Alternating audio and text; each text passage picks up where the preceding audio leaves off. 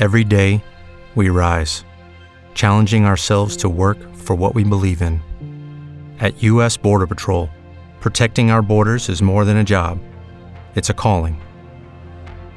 Agents answer the call, working together to keep our country and communities safe. If you are ready for a new mission, join U.S. Border Patrol and go beyond. Learn more at cbp.gov/careers. Lucky Land Casino, asking people, what's the weirdest place you've gotten lucky? Lucky? In line at the deli, I guess? Aha, in my dentist's office. More than once, actually. Do I have to say? Yes, you do. In the car before my kids' PTA meeting. Really? Yes. Excuse me, what's the weirdest place you've gotten lucky? I never win and tell. Well, there you have it. You can get lucky anywhere, playing at LuckyLandSlots.com. Play for free right now. Are you feeling lucky? No purchase necessary. Void where prohibited by law. 18+. Terms and conditions apply. See website for details. Listener discretion is advised. Hello and welcome to True Crime, the podcast that helps you find new, emerging, and undiscovered true crime podcasts. I'm Greg, the host and curator of True Crime. Well, we made it. This is the final day of our holiday week of episodes. I hope everyone loved it. We'll have another paranormal episode, ghost stories episode this afternoon. And then on Monday, we'll be back to one true crime episode a week. I hope everyone had a great holiday and have some nice plans for New Year's Eve. Today's episode is from Crime, Wine, and Chaos. Crime, Wine, and Chaos is a true crime and true chaos podcast hosted by two sisters who laugh so they don't cry. This episode is debuting simultaneously on Crime, Wine, and Chaos' show as well as here on True Crime. I think that's pretty cool. The episode's name is A Christmas Eve Annihilation and The Santa Claus Bank Robbery. If you like today's episode, make sure to check out the episode description for links to subscribe. All right, let's get this show started. Begin.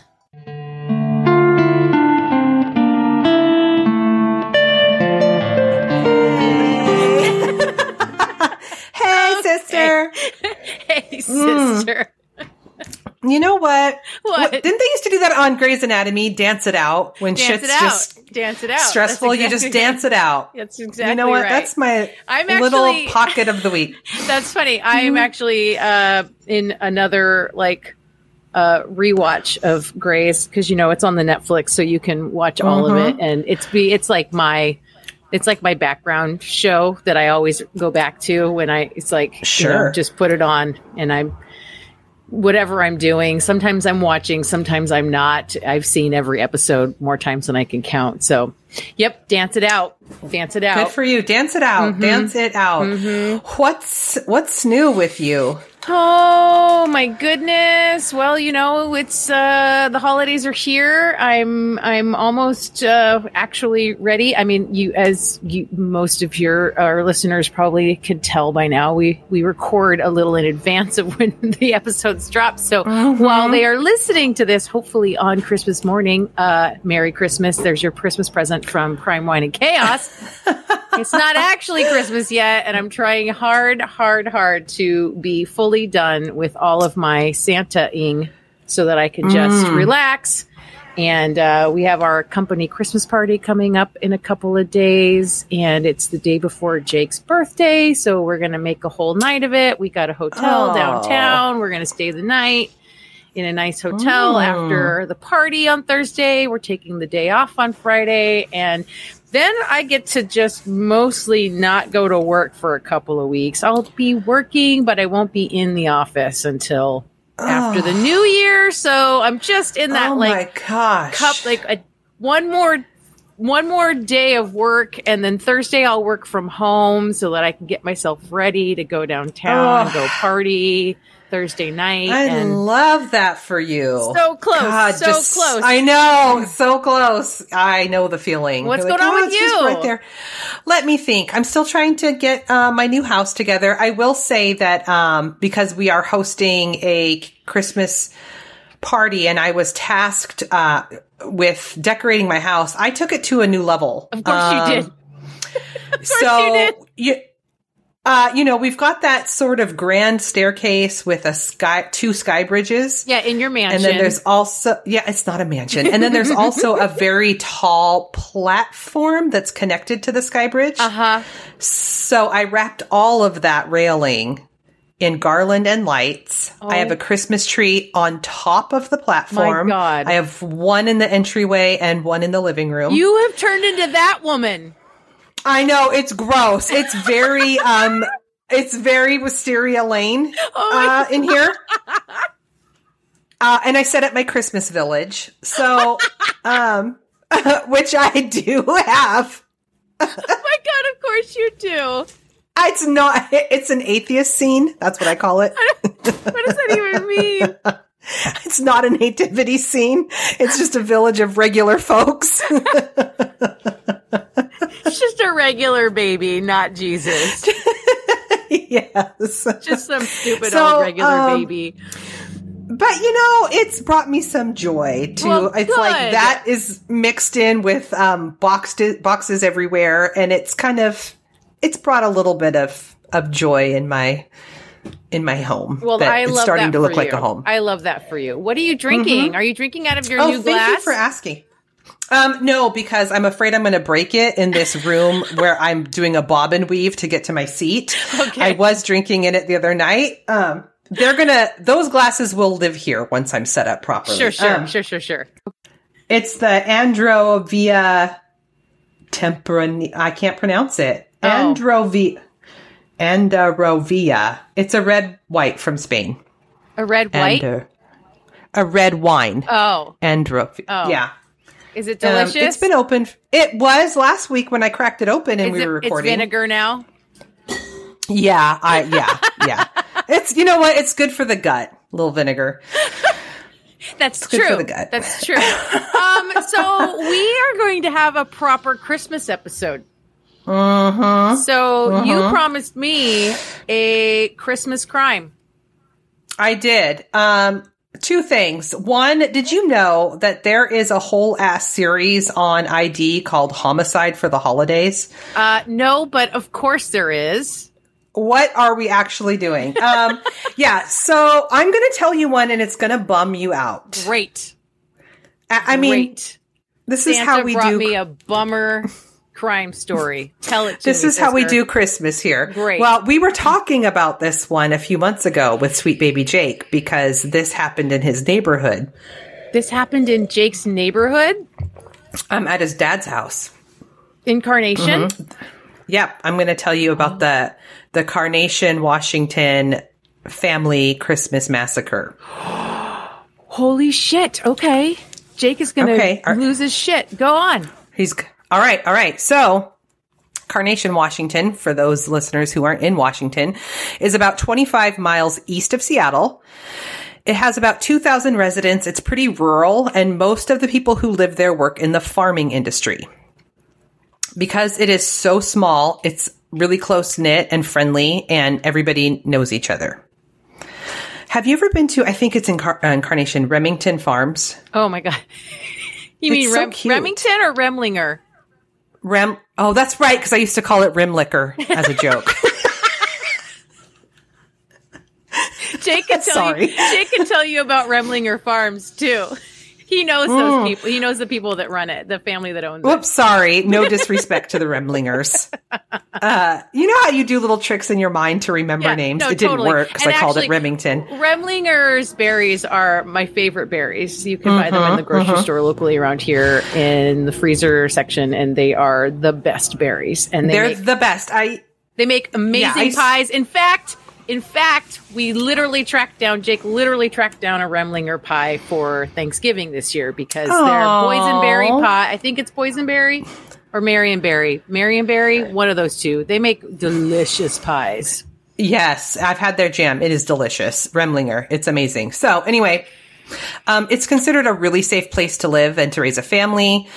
Violent crimes are pretty much unheard of there. This was true up until December 24th, Christmas Eve of 2007, which was the day that one of the worst murder cases in Washington state history happened in Carnation. Wow. How do I not know this story? I don't know. I don't know. So Drugs. Too many drugs. That's okay, sister. You're clear-headed right now, and I'm going to tell you. Okay. I'm going to tell you, and it's going to be all good. Okay. We are going to talk about the Anderson family. So Okay. Judy Anderson, she's 61, and her husband Wayne is 60. They've been happily married for 31 years. Judy worked for the post office, and Wayne worked at Boeing as an engineer. They had 3 children, Mary, Scott, and Michelle. And Scott was married to Erica. Scott and Erica had 2 little kids, Olivia 5 and Nathan 3. So Michelle Anderson, who is she is 29. She lives on her parents' property with her boyfriend, Joseph McEnroe, who's also 29, in a trailer. They're on like 10 acres. Oh, you know what? I think okay. I'm remembering now. Okay, keep going. Yep. Mm-hmm. Mm-hmm. And is she the oldest of the kids or the youngest, Michelle? Michelle is the youngest. Okay. Yeah. So she's living on her parents' 10-acre property with her boyfriend in a trailer, and they have pretty unexceptional lives. That's rude. Why did I write that? They're not doing anything. They're not doing noteworthy. anything. No, right. Okay. No. I got you. Yeah. Okay. So they both really struggle socially. I'm assuming they're living there for free, probably.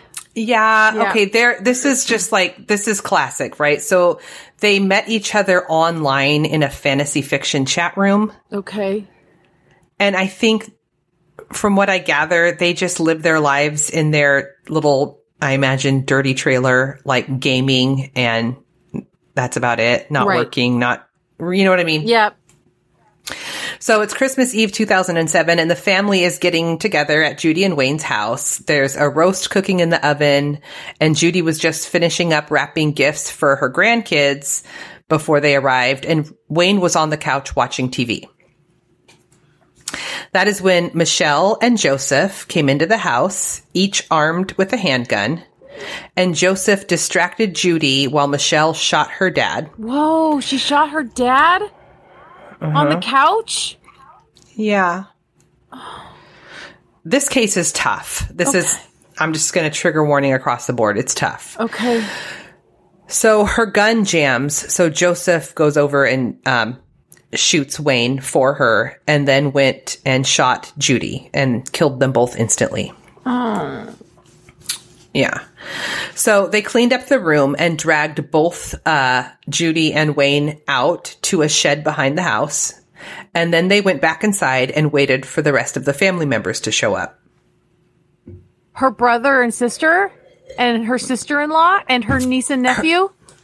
So her sister isn't one of the guests. I don't know if she lives out of state, but it's her brother and his wife and the 2 little kids. Okay. Mm-hmm. So about an hour later, Michelle's brother Scott with his wife Erica and the 2 little kiddos showed up for the holiday celebration, and they came into the house and nothing seemed off, because they had cleaned up. So they sat down and got comfortable, and that's when Michelle fired at Scott, and she shot him a total of 4 times. Yeah. This is a trigger warning. This is bad. So Erica manages to call 911. It's around 5 p.m. And on the call with the dispatcher, she is heard screaming, saying, "Not the kids, not the kids." Oh, no. And then the call ends. Yeah. Yeah. So Michelle then shot Erica twice. And at this point, Michelle was out of bullets. So she tells Joseph that he needs to shoot the kids. And so I know. So Joseph does what Michelle says. So with a total of 14 bullets, Michelle and Joseph wiped out all 6 of Michelle's family members. Oh my God. I know.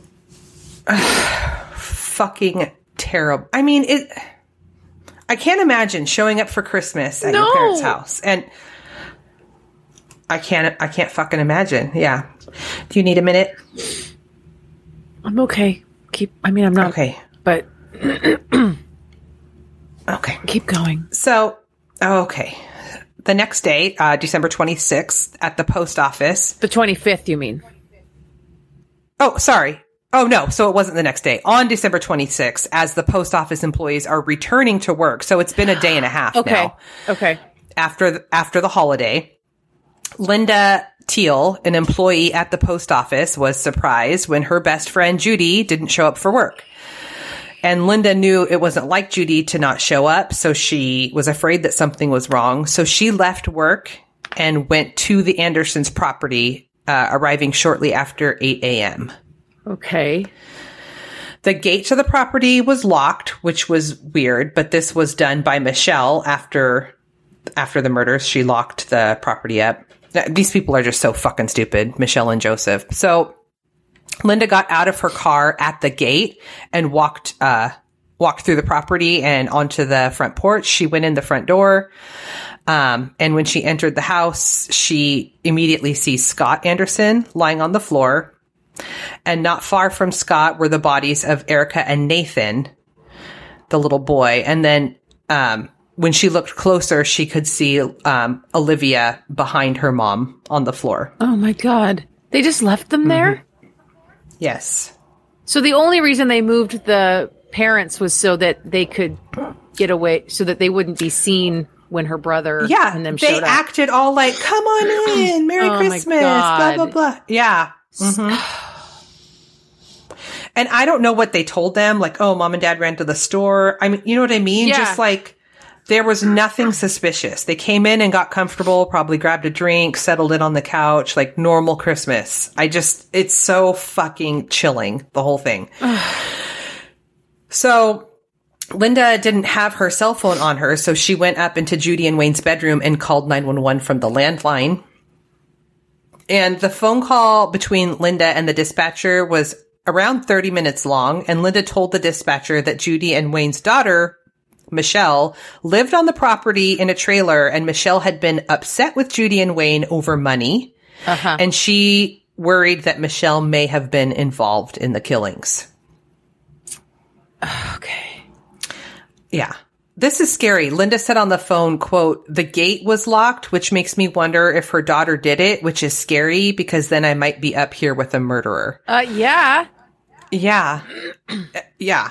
I think it's pretty remote. I mean, they're on 10 acres and she's, using the landline because she doesn't have a cell phone. And who the fuck knows if someone is still there? I can't. Yeah. And this is like 2007. So even if she did have a cell phone, her cell phone might not have even worked out there at that time very well. Like her reception might have been pretty. I mean, Carnation is like more and more now. It's just part of Pugetropolis, but it is out there. I mean, it's even from my house. I'm in Redmond. It would take me a good 25 minutes to get out to Jake's dad's place in Carnation. Yeah. Ugh. It's so terrifying. So terrifying. So the police arrive at around 9:30 a.m. and they find Scott and Erica and Nathan and little Olivia. All four had been shot in the head. They began combing the house for evidence, and when officers went outside to the shed, that's when they found the bodies of Judy and Wayne. Yeah. So around 3 hours after the police arrived, Michelle and Joseph come pulling up to the Anderson property. And they're just like, hey, Where the fuck were they?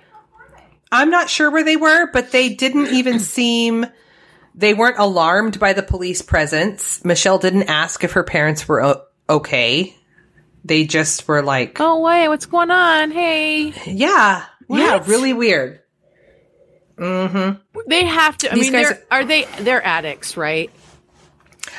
I don't know. It didn't say that, but I mean, there's definitely, I think, some mental health issues going on here. This just sounds like the behavior of people that are loaded. You know? Which part? Just the disconnect, you know? And like the selfishness, like the whole thing about they're arguing about money. It's like, why does she even need money? She's got everything taken care of. The only reason they would need money is if they needed to buy more drugs. Maybe, yeah. I don't know. Just a thought. I don't know either. Yeah. So the police start questioning Michelle and Joseph, and they say that they were on their way to Vegas to get married, but they got lost, so they turned around and came home. They got lost trying to get to Vegas? I'm not sure. Yeah. But they couldn't find a freeway? What? I'm not really sure. They were going to do that. So they turned around and came home, and Michelle said that the last time she saw her parents was Christmas Eve before heading out for Vegas. Mm-hmm. Okay. I mean, yeah. When the detectives asked Michelle why she thought they were all at her house, she immediately just broke down and said, "It's not Joe's fault. It's my fault. As soon as I shot the gun, I felt so bad. Like, what the hell have I done? I'm a monster." Like, she wasn't even being interrogated, and she just, like, immediately confessed. Like, what? I don't know. What? See, this is what I'm saying. This is the behavior of an addict. Maybe so. Yeah. I mean, there definitely something isn't firing off correctly in their brains, you know. Obviously. Obviously. The detectives asked Michelle why they had to kill the children, and she said because they would have been scarred for life after seeing what happened to their parents. Oh my God, it's like that guy from the Mount Vernon case. Remember that teenager who was like, "Oh, I wish I would have killed her so she wouldn't have to deal with this trauma." Yes, and how weird it such a fucking weird disconnect of oh my God. You care about the trauma that I don't understand. Which also is bullshit. Like, you would have had, I mean, on the one hand, it's like they would have had witnesses, but then on the other hand, like, she's barely being questioned and she already confessed. So I'm not really sure what the fuck these guys. Yeah, what is she even doing? I have no idea. She went on to say that her brother Scott owed her $40,000 and refused to pay her back. And that her parents had started saying that after the new year, they were going to start charging her rent for living on their property. I mean, she's fucking 29 years old. Seriously. They had already been there for a year living for free. Okay. So there is by something so wrong. It's like the notion that a money problem, in her mind, it's a money problem. The notion that the solution to a money problem is like full family annihilation is so insane. Yes. Yes. I mean, we're talking about, first off, $40,000. It's like, we're not talking, this isn't millions. This isn't the fucking cartel. Like, not that any amount is worth killing people, but it's so sad when it's so insignificant. Like, what the did seriously? She think that if she killed everyone, then all of their assets would go to her? Maybe, or if nothing else, they could just chill on the 10 acres, unbothered. Well, who was bothering them before? Well, you know, they were going to have to start paying rent at 29 years old. And you know their parents were going to charge them like $500 a month. It was going to be like a token amount. Probably, yeah. Right?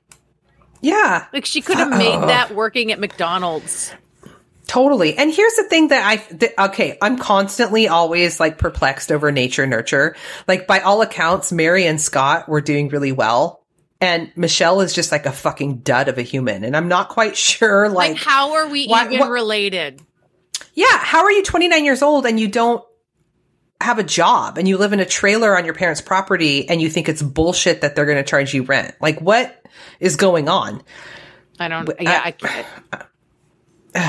Anyway, so they asked Michelle how long she had been planning the murders, and she said that she had decided about 2 weeks ago that she would kill her family on Christmas Eve, and that she asked Joseph to help her.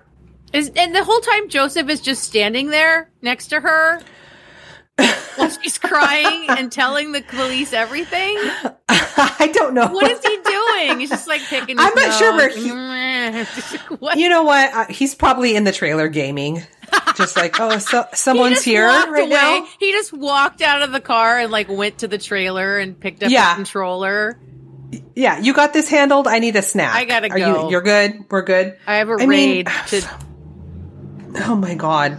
Okay. So, yeah, they end up both confessing and talking to authorities for about 2 hours. And they went into detail about who killed which family member. That's how we know. And told the detectives that they tossed both of the guns into the Stillaguamish River. Okay. Where do they even get these guns? They don't even have jobs. How are they buying guns? I'm not sure if they bought them. My inclination is that, like, this is a family that lives on 10 acres. I wouldn't be surprised if those were her parents just had them. That's true. You know, that's true. Not uncommon when you're living the rustic life. This PSA brought to you by Naomi. This is a good reason why, even if you have legit reasons to own guns, they should be locked away by the person who owns them, and only the person who owns them should have access to them. Yeah. It's also that thing too. This happens. This is not the first case where it's the parents that own the guns and their adult child that I don't know that the parents necessarily saw. I mean, it's easy for us to see all the red flags of Michelle and Joseph being 30 years old and like living in like fantasy fiction chat rooms and in a trailer. Like, to me, that's a big mental health red flag, but you know what I mean? I don't know that the parents, like, everyone on this property is an adult. So sure. I don't know. You know what I mean? I do. It's so hard. Ugh. Yeah.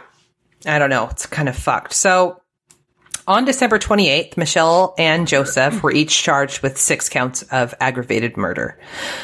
They made it a total of 4 days. Okay. Before they were charged. Okay. I mean, they're not really very good at this. And scene. And scene. God. Mm-hmm. So, even though they confessed and they were charged, the trial process took forever and cost taxpayers millions of dollars. Why? Because in October of, fun fact, in October of 2008, King County prosecutor Dan Satterberg said he would seek the death penalty for Joseph and Michelle. However, this received significant pushback from Judge Jeffrey Ramstall, who ruled against it. And Governor Jay Inslee also said that no one would be executed while he was in office. Which is true. And I'm here for that. Yep. I'm also anti that. 100%. We don't want to give the state the power to murder its citizens. No, we don't. But because of all of that, it wasn't until September of 2013 that the Washington, Also, too, during this time, so they're charged in one of the last 2 days of 2007. So basically 2008. They go to trial in 2015. During that time, that's 7 years that they sat in county. Yeah. And their defense attorneys were like asking for them to be released on bail. Oh my God, no. Judge was like, no. But here's the thing. And I know this. County is not designed to hold people long term. So that means that when you're in county, you never see sunlight. There is no yard, there is no outside, and they're crowded. So like it is entirely inhumane for people to sit for years in county. With the Lucky Land Slots, you can get lucky just about anywhere. This is your captain speaking. We've got clear runway and the weather's fine, but we're just going to circle up here a while and get lucky. No, nothing like that. It's just these cash prizes add up quick. So I suggest you sit back, keep your tray table upright, and start getting lucky. Play for free at LuckyLandSlots.com. Are you feeling lucky? No purchase necessary. Void where prohibited by law. 18+ terms and conditions apply. See website for details. I agree. I used to tell people that all the time, that prisons were nicer than jails. They are. And for exactly that reason. It's designed to be permanent housing. There is the rare instance, and I only know this from my previous life, of transporting people from Monroe Penitentiary. If it was going to be a long trial, or if they were very dangerous, they would be housed in a prison and transported for court. Yeah, sometimes. But like on rare occasions. Rare occasions, yeah. These two should not have sat in county for 7 years. That is cruel and unusual. Agreed. I'm not sure. It didn't say where they were sitting, but I presume that that's probably where. So it was September 5th of 2013 when the Washington State Supreme Court overturned Judge Ramsdell's ruling regarding the death penalty and ordered that the trials of Michelle and Joseph would go on and that they would be tried separately. So Joseph went to trial first on January 20th, 2015. And King County prosecutor Scott O'Toole was pushing for Joseph to be sentenced to death, while Joseph's defense attorney argued that he was mentally ill and he had been coerced into killing the family by Michelle.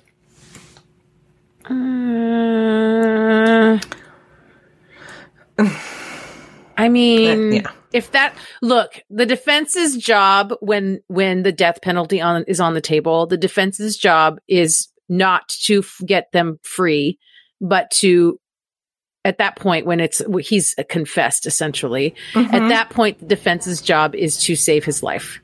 Right. So the defense is doing what the defense is supposed to do, which is to get people to get the jury to agree with him that maybe this guy doesn't deserve to hang. Right. Yeah. Yeah. That's all he really can do at this point is try and get him the best sentence that he can. Yep. Joseph said that his girlfriend tricked him into killing a lovely family. And he said because she was jealous and she felt entitled. He also said that she broke him down and trained him to be obedient and that she treated him like an attack dog. I mean, okay. I'm not throwing her any bones, so okay. No. No. On March 25th, 2015, the jury found Joseph McEnron guilty of 6 counts of aggravated first-degree murder. He showed little emotion during the trial. On April 3rd of 2015, he was barely able to make a coherent sentence due to being heavily medicated with anti-anxieties and antidepressants. Mm-hmm. And at one point, during the trial, he started laughing hysterically. Oh, no. Oh, no. Uh-huh. That's not a good look. No. Hysterical laughing when it's inappropriate is creepy. Did that ever happen in your courtroom? Did you ever see anybody lose it and just start laughing? When it wasn't the right time to be laughing? Probably. I saw someone fall asleep once. Wasn't that like over Zoom, though? No, that was in court. That was in the jury box, right? Somebody fell asleep in the jury box? Someone fell asleep, yeah. There was the gal that forgot to turn her camera off on Zoom court and went to the bathroom. Oh, that's right. Oh, my God. I always called Zoom court, imagine the most fucking dysfunctional Brady Bunch. That's what we were doing. Seriously. Yeah. Oh my God. Oh, okay. Yeah. So he was laughing uncontrollably. And then, when describing the look on Judy Anderson's face when he shot her, he put his arm over his head and began rocking back and forth uncontrollably. Okay. You know what? Dial back on the meds, guys. Or take it up a notch. Maybe you're on the wrong ones. I'm not sure. Something needs to be tweaked. Anti-anxiety meds means he's all Xannied out. Okay. He's like Xanax to the max. Either that or like Klonopin, right? Like it's a benzo. He is loopy as shit. And then you add some other medicine on top of that. And it's like, he might as well just be drunk.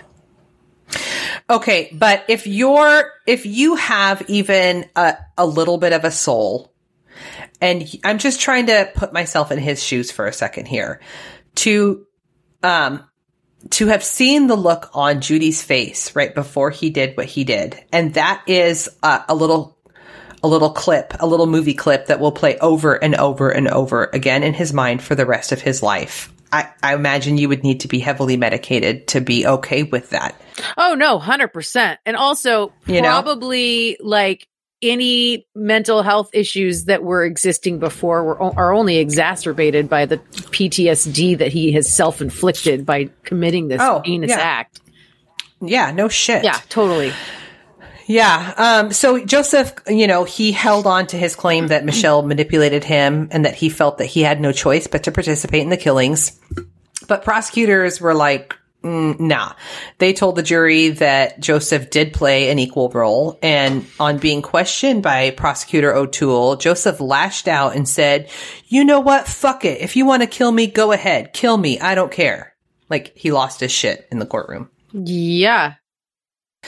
So, in Washington state, for the jury to recommend the death penalty, all 12 jurors must be in favor. And in Joseph's case, there were 8 who were for death and 4 who were not. Mm-hmm. So he was sentenced to life in prison without the possibility of parole. Yeah.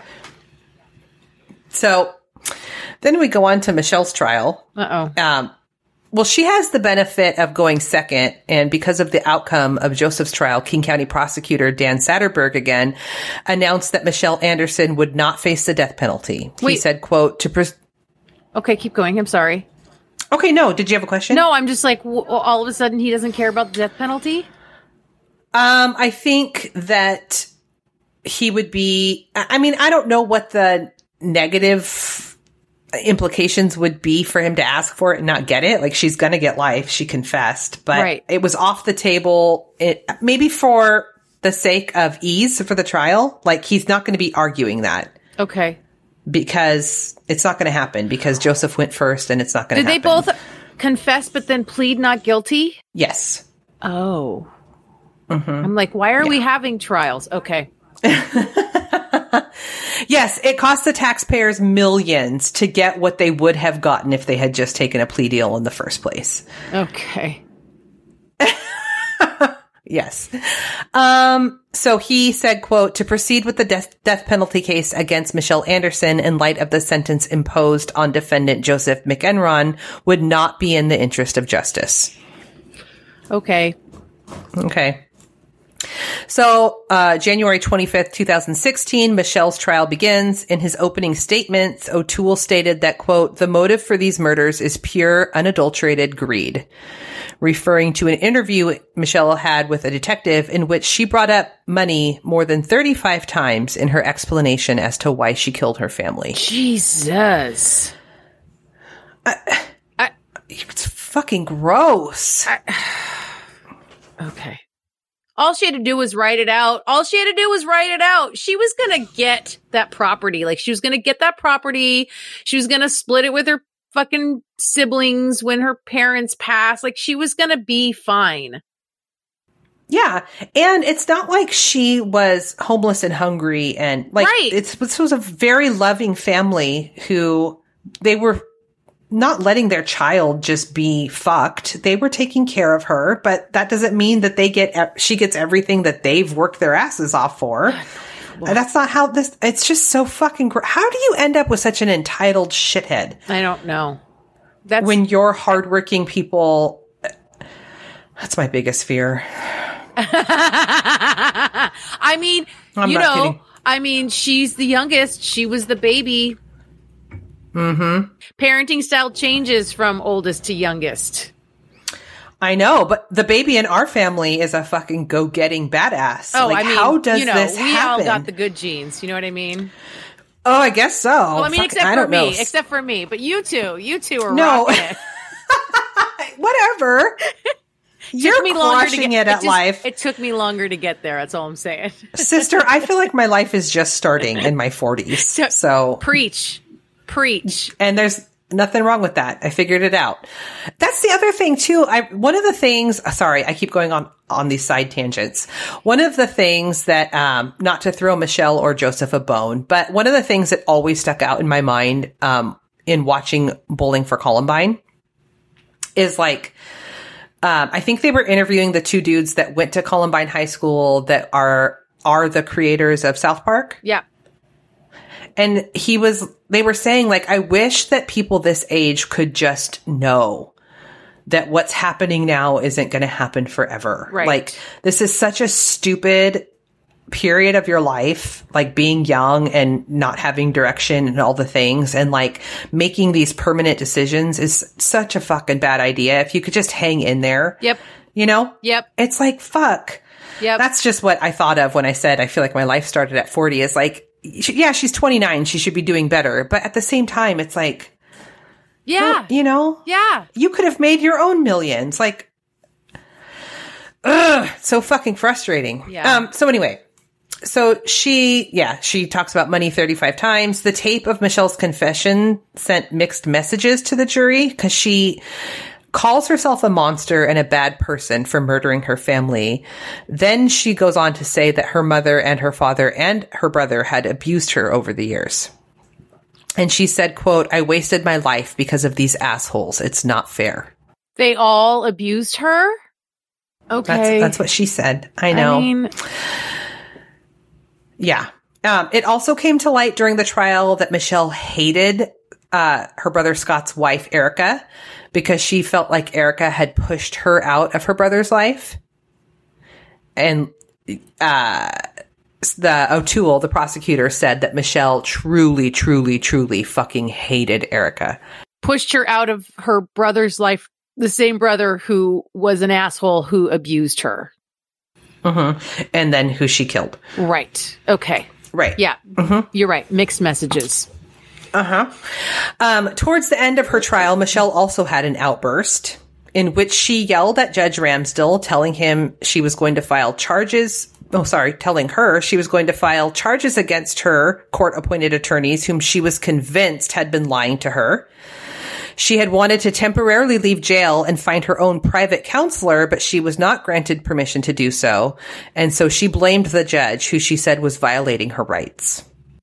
I agree on some level that her rights probably were violated, but nothing good ever comes from yelling at a judge in their courtroom, ever. No. No. I mean, not if you're trying to actually get results. That's not going to do it. No. And also, like, she's clearly not well. She's unhinged, right? Right. So Michelle's attorneys didn't call a single witness to the stand during her trial, citing how difficult she had been refusing to cooperate or communicate with them. That tracks. Yeah. On March 4th, 2016, Michelle Anderson was convicted of 6 counts of aggravated murder in the first degree. And on April 21st, she was also sentenced to life in prison without the possibility of parole. Yep. Christmas. Wow. Just trying to have a family Christmas. Oh, my God. You know what? It puts things in perspective, though, doesn't it? Oh, yeah. You know, when I did the Gainesville case, yes, and the thing that got you was Grandpa coming in with the steaks. Yeah, this one got me in that same way. Yeah. Just totally unassuming, like, this is what we do every year on Christmas. And I'm just picturing, like, mom has a roast in the oven, dad's on the couch watching TV, brother and sister-in-law come in with their kids who are all excited. They Santa, don't suspect anything. Gifts, the whole thing. They're going to make cookies with grandma. Mm-hmm. It's so fucking chilling. Yeah. Fucking awful. Wow. Sister, that was a bummer. I'm so sorry. You said Christmas, and I brought you Christmas. Merry Christmas. Oh, my God. For me? Yes, it's all for you. Oh my God, Santa came. Oh my God. I had heard that story, but it's like I didn't remember like all the specifics around it. But I did recognize it once you started talking about them being out in the trailer on the property and the boyfriend that she met online. Like, oh yeah, okay, I do semi-recall this, but I guess maybe I blocked it out because it's so horrific. I mean, it's a full like massacre, family annihilation. That is insane. I mean, it's insane. It's insane. It's totally fucking insane. Yeah. And it's awful. I cannot imagine. No, I cannot imagine. I won't ask you if you can. I can't wrap my brain around it in any way, being in any way, shape, or form a part of that scenario, like on any side of that equation. It's just, no. That's crazy pants. Wow. Well, Thank you? Question mark? Sure. Sure. How about I shift gears for us a little bit here and tell you a Christmas themed chaos story. How's that? Okay. I love it. There is some crime involved, but it's a little bit out of control. So I am going to tell you about the Santa Claus bank robbery. Okay. We're going all the way back to 1927 in Texas, where Marshall Ratliff has a plan. You see, Ratliff was just paroled from prison, where he'd been serving a very long sentence for a bank robbery he'd committed in Valera, Texas. And I guess this was the only way this guy knew how to make a living. So he was planning another bank heist. Okay. In Cisco this time, which is where he had been living prior to his stint in prison. It's late in the year, and Ratliff has set up his villain's lair in Wichita Falls, which was really just a boarding house run by Mrs. Midge Tillett. And he had assembled his minions. He originally wanted to make this a family affair and bring in his brother Lee. But Lee had just been picked up again and thrown back into the slammer. Oh, God. What's Lee doing? What? Oh, my God. It's a family thing. We don't know. So I have no idea. So Ratliff did know a couple of dudes from Huntsville, Henry Helms and Robert Hill, and they were both also ex-cons, and they pulled in a safecracker. But he fell ill with the flu, so they enlisted Lewis Davis, who was a relative of Henry Helms. And he had a family that he needed to support. And they promised Davis that they would score big and it would be totally worth the risk. Oh. So, the morning of Friday, December 23rd, the group arrived in Cisco in a car that they had stolen in Wichita. Ratliff knew this robbery was going to be risky for him since he was from Cisco and he could easily be recognized. So as they neared the area of the bank, which sat in the heart of the town, Ratliff put on his disguise. A Santa costume he borrowed from his landlady, Midge. Oh, my God. Okay, well, I mean, yeah, you don't shit where you eat, so I guess... Santa it is. Santa it is. So he gets out of the car alone and he saunters down the main street dressed as Santa with a big old smile on his face. And since everything in town was decked out for Christmas, no one even batted an eye. Oh, it's kind of brilliant. So, right? So kids were approaching him. They were all excited and he stopped and he chatted with them. He answered their questions. He patted them on the head. Some of them even followed him. Ooh, it's Santa! Oh, God. A couple of them followed him into the alley where he met his fellow would-be bank robbers. Some of them followed him all the way into the bank. No. Oh, God. As soon as he walked into the bank, one of the cashiers kindly greeted him. Hi, Santa! Oh, no. But he didn't respond. He just walked to the island in the middle of the lobby, you know, where they keep, like, the pens and the slips and things. Yeah. There were customers at the counter with the other cashiers, and a couple of which they also greeted Santa, right? They also waved and said hi to Santa, and he continued to ignore them. And then Robert Hill came in, pointed his gun at a cashier, and yelled, "Hands up!" Was he dressed like an elf? No. Okay. I wish he was. I wish he was too. Henry didn't need a disguise. Nobody knew who Henry was. Oh, okay. So Henry Helms and then Lewis Davis followed quickly. The other two followed quickly behind, and they were also brandishing their guns. So now there's the three guys without the Santa suits. They've got their guns. Ratliff made his way behind the cashier counter, opened a drawer under the counter, and found a gun and put it in his waistband. So this is a good time to tell you that at this time, Texas was subjected to 3 or 4 bank robberies a day. A day? A day. What the fuck kind of lack of security measures are happening specifically in Texas? I don't know.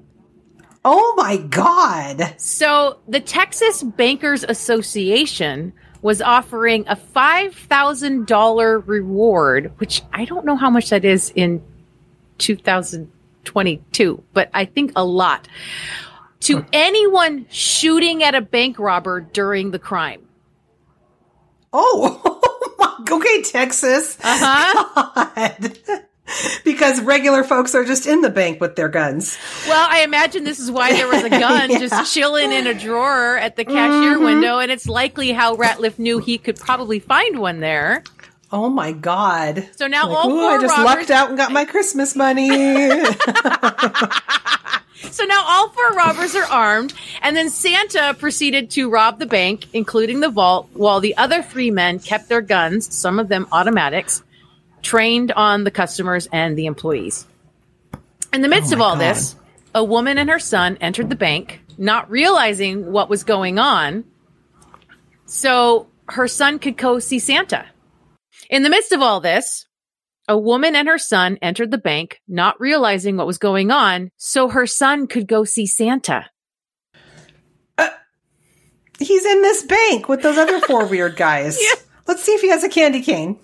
So as soon as she figured out a robbery was in progress, she grabbed her son and ran to the office in the back, yelling when she got there, "They're robbing the bank!" And then she made a beeline for the door in the back of the office that emptied into the alley, shoved her son out the door, telling him to run, and then she ran out the door herself as the robbers were yelling at her that they would shoot if she left. So my God. She went running straight to City Hall, screaming the whole way that the bank was being robbed, and got to City Hall, told the police there's a robbery in progress. So basically, the whole town knows now. Oh, shit.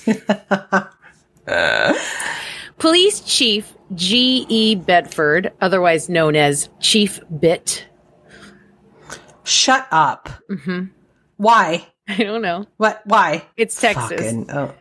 Oh my God. Chief Bit. Mm-hmm. He grabs a riot gun and some of his officers, and they make their way to the bank, and they post up around the outside, forming a perimeter, right? Mm-hmm. No one is really sure who fired first, and ultimately, it doesn't really matter. A shootout began. Sorry, it's not funny. No, a bullet came out of the bank through one of the plate glass windows, and the officers returned fire. But then just a shit ton of gunfire breaks out. Many of the passerbys who had guns on them started firing. And even more had rushed to the hardware store to get pistols and rifles. People are buying guns mid-shootout? Yes. Shut the fuck. You're like, I need to find an ace right now. Yes. I want in on this. I want in. Oh my God. It was either the postmaster or the assistant postmaster that managed to hit one of the robbers in the arm. And of course, innocents were not well protected. One cashier was hit in the jaw and one customer was hit in the leg. So the robber gang rounded up everyone in the bank and forced them out the door towards the stolen getaway car. Some of them were injured in this process. Most of them got away, but the 4 bandits kept 2 little girls as shields/hostages. Oh, fuck right off. 12-year-old Laverne Cummer and 10-year-old Emma Mae Robertson. By the time the 6 of them got to the alley where the car waited, more than 100 rounds had been fired in the shootout. Shit. In the end, 3 of the 4 officers were shot, 2 of them mortally, including Chief Bit. Oh. He had stood at the head of the alley in an attempt to block their path to the car and been shot 5 times. Oh, I feel terrible for making fun of his name now. I know. R.I.P. Chief Bit. I'm know. Sorry. He died a few hours later. Oh. Fuck. Ratliff had also been hit twice in the chin and in the leg Can you imagine getting hit in the chin? It keeps saying in the chin, and I'm like, ugh. Earlier, when you said someone was hit in the jaw, I was like, oh, God. I know. That sounds horrible. Oh, fuck. Yeah, that really does. So the one officer who remained unwounded ran back to the police station to grab more guns and chase them on foot, but he was picked up by a civilian in a vehicle and who aided him in his pursuit. Oh, now, okay. So there's civilians that are shooting and civilians that decided that they were the self-appointed getaway car too. No, they were helping no, not the getaway car, the police officer. Oh, okay. Sorry. I thought they were like, come on, hop in, Santa. I got you. No. So the assholes who robbed the bank are driving down the main drag of town. And they're being chased by a mob. Oh, shit. When they realize they're almost out of gas because they forgot to fill up before the robbery. Oh, my God. Wow. This guy is a seasoned bank robber. Right? What are you doing? Right? So they're almost at the edge of town, and one of their tires gets blown out by someone in the angry mob with a gun, and they piled out of the car, waving their guns, and they stop a passing Oldsmobile driven by a 14-year-old. Wait, what? What is going on? Texas. And now they're transferring their hostages, their loot, and their injured crew into this carjacked Oldsmobile, all in the midst of continued gunfire from the mob. Oh my God. Except, this is chaos. I told you. They can't actually start the car because that 14-year-old cleverly took the keys with him when he was ordered out of the car. Holy shit. In all of this, the fucking 14-year-old for the win. Yeah. I just out getting some milk. Yeah. Or a last-minute gift for his ma. Sure. So by this time, Lewis Davis was unconscious, and they decided to go back to the original getaway car. And with the tires blown out and no gas? Yeah.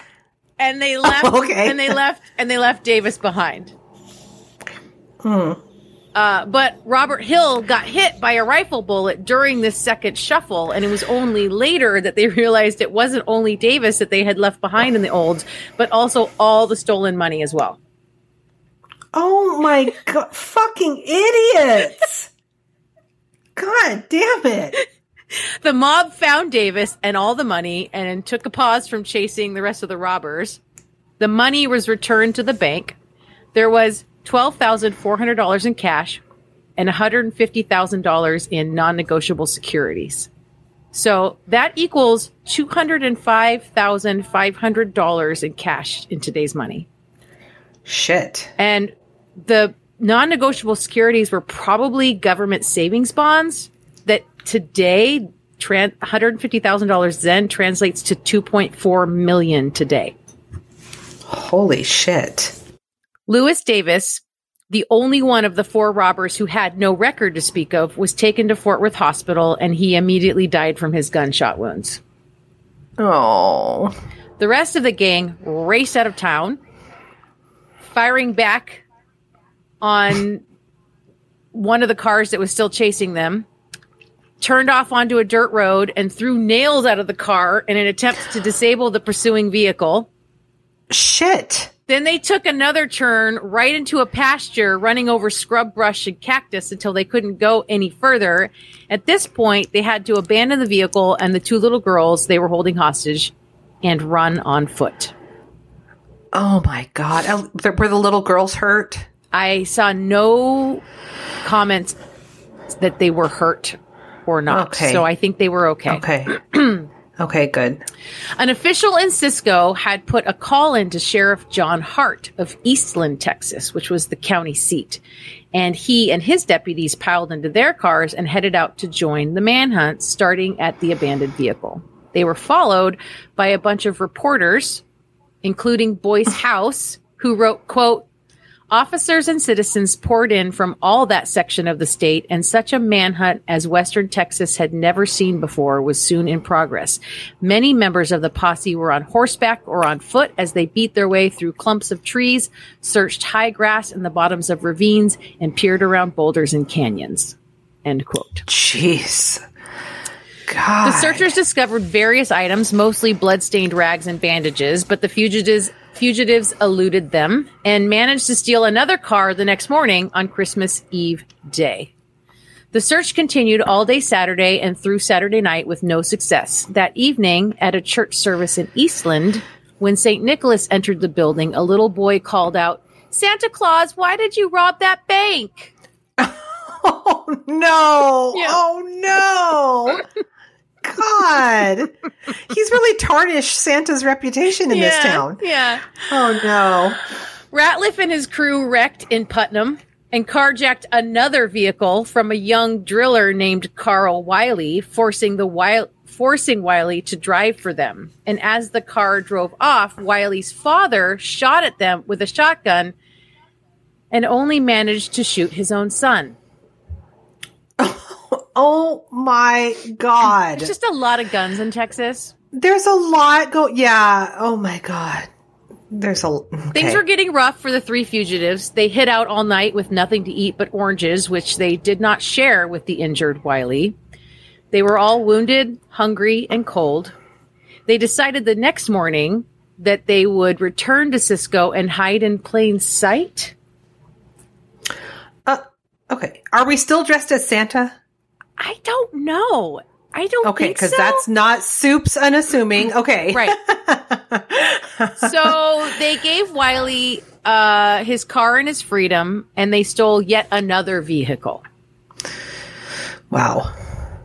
The next morning, so I think this is Christmas Day, the three ran into an ambush in a little town called South Bend. As they were about to cross the Brazos River, they spotted cops on the other side of the bridge, so they put their car in reverse and backed up as quickly as they could, spun around, and another car chase ensued. Ratliff, Helms, and Hill jumped out of the car in an oil field and ran, not knowing they were being hunted now by Deputy Sheriff Cy Bradford. Ooh. Bradford is famous for bringing law and order to the coal fields of Strawn, and later as a Texas Ranger during the wild and volatile oil days. His career included a great many gunfights, and Bradford always won. Before his car had even come to a complete stop, he was out of it with Old Betsy, his double-barreled shotgun, and an extra pair of shells in one hand. As the threesome ran, Bradford fired one shot, and one of the three men fell. He reloaded before firing again. The other two kept running, firing back over their shoulders. Bradford fired a second shot. Another one fell, but staggered back up and kept going. Bradford shoved the second shell from his hand into his shotgun and shot again. The third fell to his knees, but got himself back up and staggered into the machinery of the oil well. Wow. It was Ratliff that had been the one that did not get back up. It was said he was a walking arsenal with no less than 6 gunshot wounds and 6 pistols in his possession when he was captured, including the one from the bank. Helms and Hill escaped into the woods by the Brazos River. The manhunt for Helms and Hill never let up, so they wouldn't have time to rest or heal. They brought in airplane assistance, but couldn't spot them in the forest. Their trail was eventually picked up, and it was clear they were not doing well. Their tracks were very close together, showing that they were shuffling along with their injuries and on inclines reduced to crawling to keep moving. They were eventually caught in Graham, Texas on December 30th, 7 days after the bank robbery, because they stopped to ask some dude for directions to a boarding house, and he took one look at them and their weapons and called the cops. Well, yeah. I mean, they're probably all bloody, disheveled, fucking Dirty. shit hot mess. What are you? Oh my god! Holding guns, like, we're looking for a boarding house. Yeah, I gotta call someone. Yeah, you're not looking Soup's chill at all. Yeah. Wow. Despite all 3 men having sustained serious injuries and lack of food for so long, they all survived to go to trial. Henry Helms was identified as the one who fired the shots that killed those 2 officers outside the bank. He was given the death penalty. He tried to plead insanity to no avail and was executed by electric chair in September of 1929. Robert Hill pled guilty to armed robbery, actually took the stand in his trial, crying for mercy and claiming an unhappy childhood. He was given a 99-year sentence. He escaped prison 3 times. Jesus Christ. He was captured. These guys. I know. And he was captured each time. He finally calmed down and was actually paroled in the mid-40s. And supposedly he changed his name and lived a normal life and died in 1996. Oh, well, good for him. Ratliff, actually the first one to go to trial of the 3, was found guilty and sentenced to 99 years for armed robbery at the end of January 1928. That was literally like a month later. It was so fast back then. It was so fast back then. They did not mess around. No appeals. Nope. Yeah. A couple months later, at the end of March, he was also found guilty for his participation in the death of the 2 officers and sentenced to death. Although no one actually witnessed Ratliff, dressed as Santa, fire a gun from the bank. He appealed, also pleading insanity, and when that failed, he really started playing it up, acting erratic and behaving oddly, right? His mother filed for a lunacy hearing in Huntsville. The people of Eastland County were getting pissed. They wanted him to be executed, like now. And the notion that he may escape justice with this insanity nonsense was not sitting well with them. So, a judge wrote a bench warrant for Ratliff for the armed robbery of the Oldsmobile. Remember, the first one they carjacked but abandoned after that 14-year-old ran off with the keys? Yeah. One night in November, while awaiting execution there, Ratliff pulled a fast one on the 2 jailers who were watching him. He feigned an illness and pretended to be paralyzed, and he convinced them to bathe him and feed him as an invalid. And while they were taking him to the bathroom, he got his hands on a gun that was just sitting on a desk. Jesus Christ! What is going on? Everywhere. So a fight ensues, right? He shot and killed one of those 2 jailers, and then he gets into a violent fight with the other one. And most of the town watched on from outside, unable to do anything to help this jailer because of the steel door on the building. And they were all there because he was supposed to be executed. Well, they were there because they wanted to get a peek of this guy. Yeah, I mean, people were looky-looing, right? Because he was... Holy shit. So the cop did manage to beat the living shit out of Ratliff and throw him back in the cell unconscious. But by early evening the next day, almost 2,000 people were camped outside the jail, and they were all, "Let us have him!" Oh, God. The remaining jailer that didn't die the night before, he wasn't having it, but he was overruled by 15 to 20 men who tossed him aside and dragged Ratliff out. No. Oh, yes. They tied his hands and feet and dragged him to an empty lot behind the theater in town that incidentally was currently running a production of a play called The Noose. No. And that mob lynched him. Oh, my God. And it was messy. Oh, God. Their first attempts didn't work, and so they had to try again. It was a whole thing. And it took him like 20 minutes to die. Oh, no. God, that's fucking terrible. Yeah. They put his body in a furniture store, and the next day hordes of townspeople came to view it until a judge intervened to have it taken away.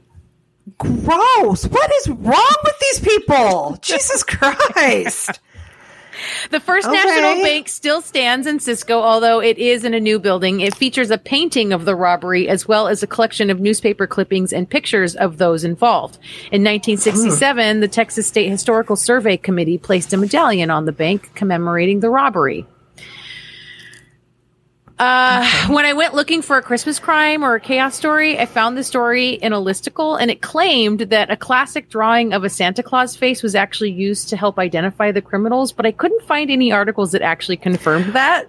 What? But they made it sound like just this cartoon classic drawing of like a rosy-cheeked Santa Claus head was like on the wanted flyer. Oh my God. I fucking hope that happened. I hope that's true. We brought in a sketch artist and they just drew Santa. Yes. Have you seen this, man? Right. Oh my God. I fucking love that so much. And that is the story of the Santa Claus bank robbery. Wow, sister. That was fucked. Oh my. I don't have any words for that one. Holy shit. Thank you for that. Things were different in Texas back then. Apparently. Just a little bit though. Just Wow. Well, sister, we did it. We did a Christmas episode. We did it. We did a Christmas episode, and I'm really proud of us. And I'm a little bit bummed, but you know, I think that this wacky bank robbery sort of made up for it. Sort of. Well, until it got to the lynching. The lynching was bad. Yeah, that really put a bummer in. I'm sorry. In that. That's how that That's ended. okay. Mob. That's okay. Mob I understand. Rule. Mob rule. You know. Well, anything for the good of the order? People should follow us on all the socials. We're on all the things. We're on yes, the Facebook, all the socials, the Instagrams. We're on the Twitters. You can find me on the Twitters at Misnomers. You can send us hate mail or love mail or, oh my gosh, did you see this mail at crimewineandchaos@gmail.com. Yep. Give us 5 stars. Tell your friends. Send them this episode and say, Merry Christmas. And to all a good night. Oh my God, Sissy, that was fun. And that was also really, really, really, really fucking chaotic. Have a chaotic Christmas. Bye, kids. Bye. Bye. Thank you for tuning in to this episode of Crime, Wine, and Chaos. The podcast art was done by Joshua M. Davis. Music by Paul Abner. You can find us on Facebook at Crime, Wine, and Chaos, on Instagram at Crime, Wine, and Chaos Pod, or check out our website at crimewineandchaos.com. Cheers!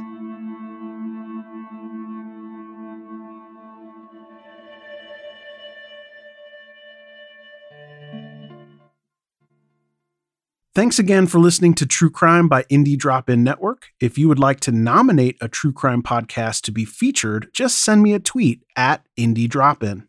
I'd also love to hear if one of our featured podcasts is now your favorite show.